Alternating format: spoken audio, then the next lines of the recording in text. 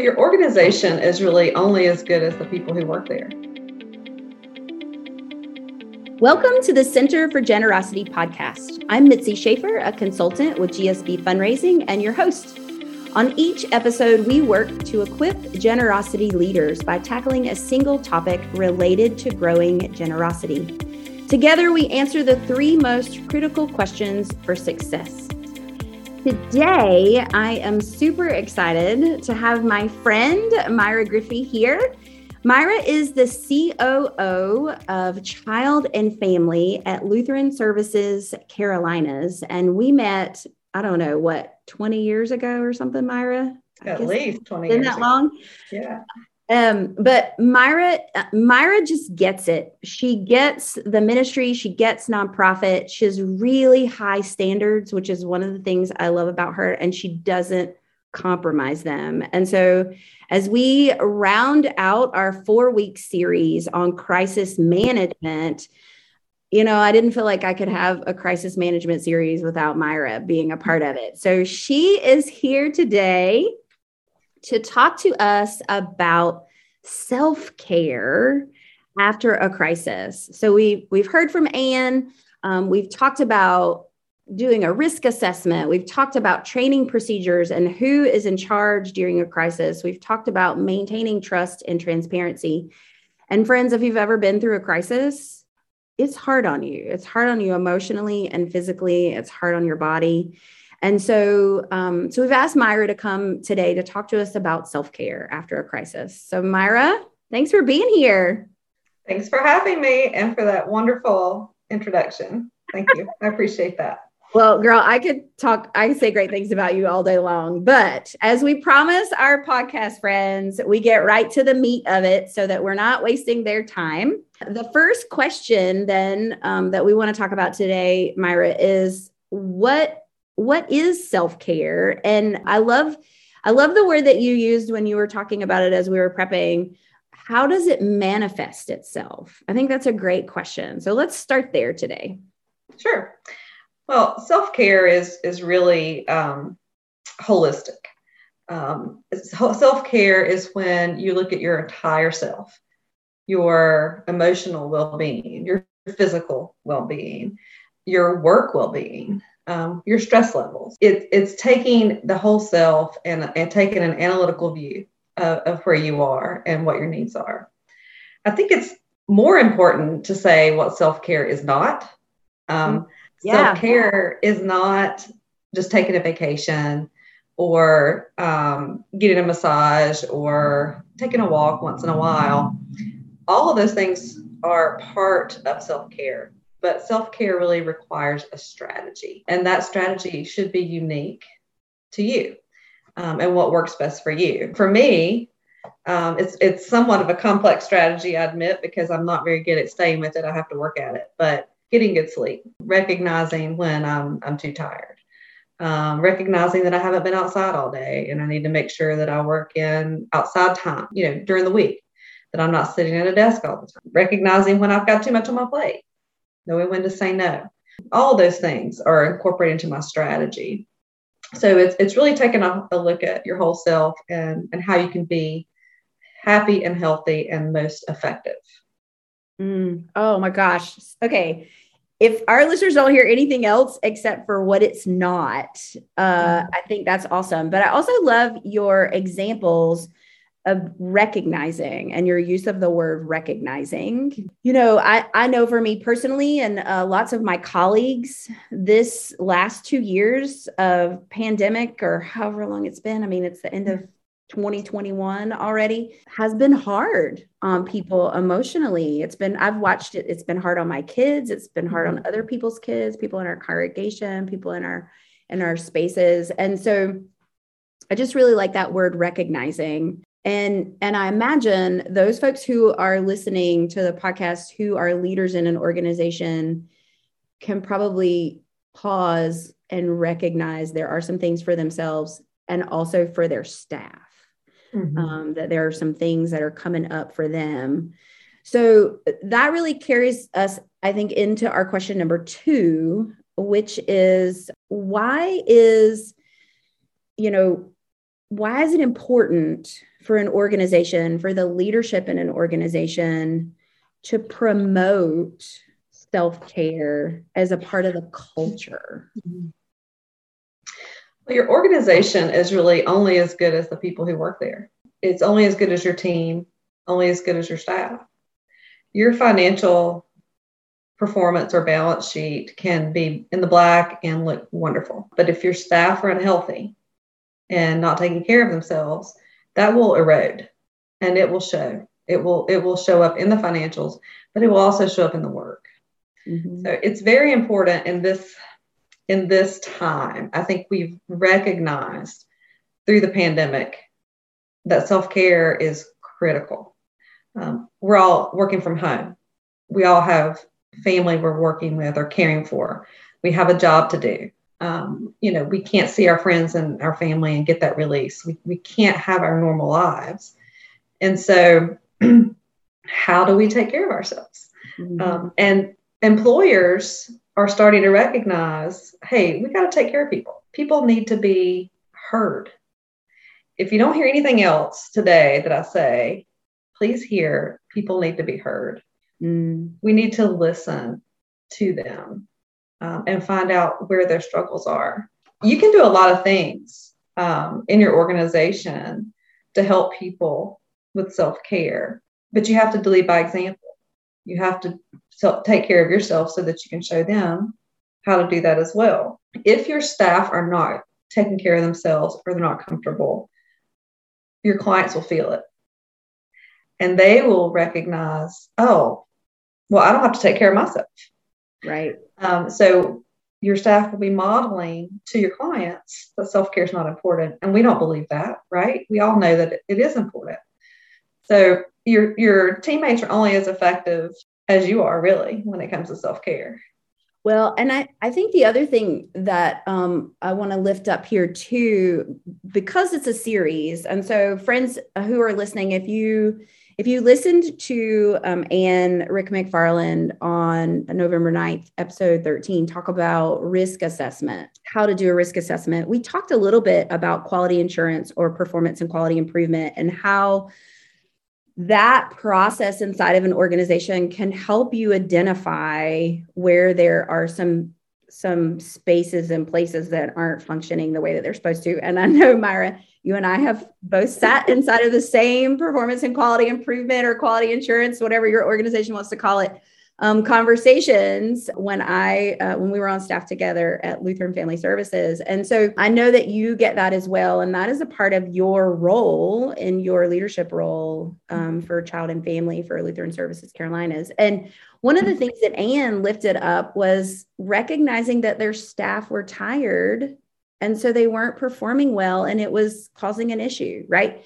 And so if for no other reason, I hope that our organizations are promoting self-care because they care about their employees, especially our nonprofits, because we are examples. Mm-hmm. But as we talk about crisis management, it is also important to care about it from a risk perspective. And so having that level of care for your staff is also managing risk and crisis before it happens. It's kind of both ended. Absolutely. If your folks can't perform daily because they're overwhelmed, mm-hmm. Or they're thinking about how am I going to manage, that day off of school my kids have and I have to work, then they're not going to be effective. And that's going to come out in their work and in their work with clients and in their work with their team. Productivity goes way down. People start thinking about, can I do this job? Even your very, very best, employees get overwhelmed. And it's important to recognize that and say, hey, all right, what can we do? We're all accountable. If you are on my team and I know that you have more than you can handle, and I give you one more thing, that I'm accountable for giving you one more thing when I know that you're overwhelmed and you can't handle it. I'm responsible for whether, you succeed or not, because I didn't support you properly. I knew you were overwhelmed and I have to take accountability for that. Yeah. And I'm sorry, I totally have to jump in here because Myra, you and Ann have both lifted up I mean, you're both my like crisis management heroes, but you both have lifted up the same thread through this crisis management. And that is that leadership is responsible. Yes. Passing the buck is not how it works. Leadership is responsible. And the environment and the culture that we create inside of an organization is responsible for navigating and managing what people are capable of and what they do without even prompting you, which I love because it's the natural, right, best practice. You've lifted that up. And that's something I want our listeners to hear. So thank you for that. Okay. So question number 3, we've established what it is and what it is not. We've established that it's important inside of an organization for leadership to promote it and to own self-care themselves and of their staff. What can leadership do in a nonprofit organization to promote and support folks in their workplace to make sure that self-care is a priority? What's some tactical, concrete things they can do? Well, they're actually very easy. Good. We like to think it's very complex, but it's really not. It's really not when it comes down to it. Obviously, I said earlier, lead by example. Set good boundaries for yourself and your team. So people see that you know how to do that and you model that for folks. It's really good to have comfortable work environments. People need to be comfortable where they're working. I know a lot of people are remote right now, but we can make that environment comfortable in different ways. Let's be respectful of time. We're in the Zoom culture right now. Everything is Zoom. I had an employee say to me, a good staff member say to me the other day, in this environment, I have a Zoom meeting at 10 to 10:30 and the next person thinks I'm available at 10:31. That's not acceptable. Let's give folks a break. Let's set boundaries with time. Let's respect their time. Let them have an opportunity to, debrief during the day if they're remote, or even if they're not. Allow flexibility in scheduling, flexibility in how they do the work. This pandemic has created an opportunity for us to learn how to do things differently. Yeah. So listen to that. It's important to say, oh, well, we can do things differently. Well, how can we do it? And how can we replicate that in other areas of our work? It's very important to encourage folks to utilize their benefits. Most organizations have a pretty robust benefit package that includes things like free webinars or EAP support. Yeah, could you say what EAP support is? Oh, I'm sorry, employee assistance programs. And maybe your employer offers, discounts on yoga or gyms, that sort of thing. Encourage people to utilize those resources and then celebrate victories. Even the smallest victory, celebrate it, acknowledge it, make sure people know that, you acknowledge their accomplishments and that you value them for what those accomplishments are. And that goes a long way. It helps people feel good about the work they're doing.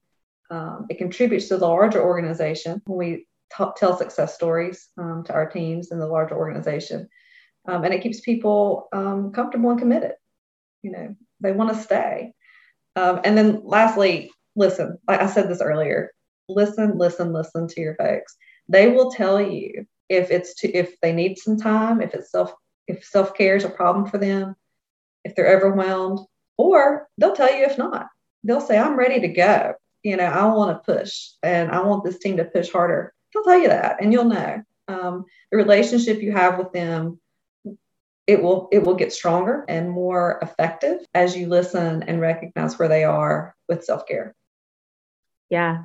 That's a great list. I hope folks were writing that down. And if they're running or driving, I hope they weren't writing it down, but I hope they go back and listen and write it down. I think the thing, and Myra, you've not heard this, I don't think, but my listeners are going to be like, really what you're describing are relationship deposits. And we talked about in our first series, and we talk about a lot on this podcast, what it means to make deposits into our donors. And, friends, in Myra's work, she helps support the development efforts by telling the stories of the clients that her team are working with. But the same applies. It's being employee first. It's putting your employees and yourself first and making relationship deposits. And we can't seem to get away from that kind of concept or role here in the Center for Generosity. And that is because everything that we do is relationship based. And I appreciate you bringing that out. So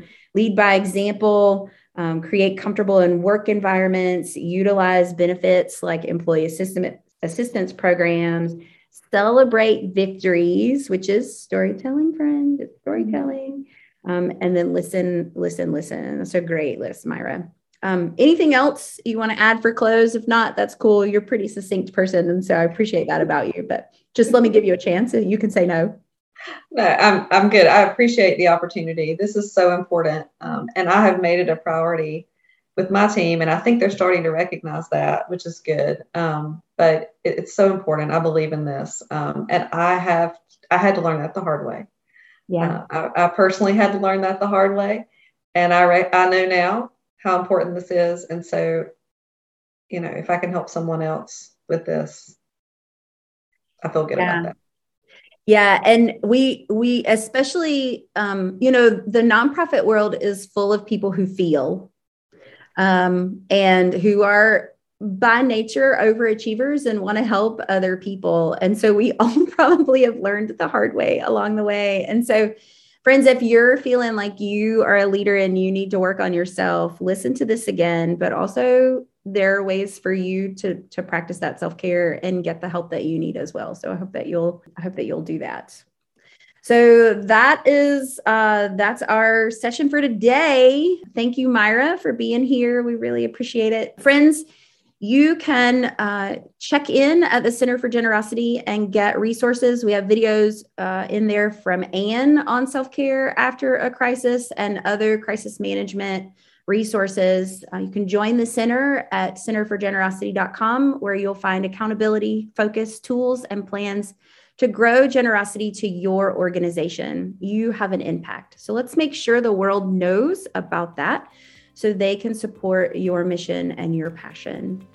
With the monthly subscription to the center, you get exclusive access to regular roundtable discussions, and you also get office hours with our consultants. You can schedule that one-on-one, so you can process anything that's going on in your organization with them. And you will have ongoing access to our documents and video libraries that train and outline best practices for CEOs, development officers, volunteers, and board members.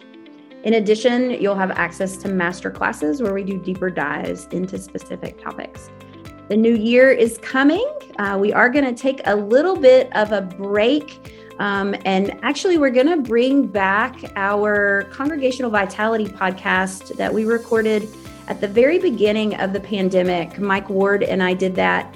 And it was on a different platform. And so folks have been asking for it. And we have those. We'll be posting those again in the coming weeks as sort of a holiday break, so that we can spend time with our families and practice self-care, but you can still have access to this content that you need. So enjoy that. It's coming up for the next 6 weeks. And then after that, we'll be back with a new series for the Center for Generosity. Thanks, friends.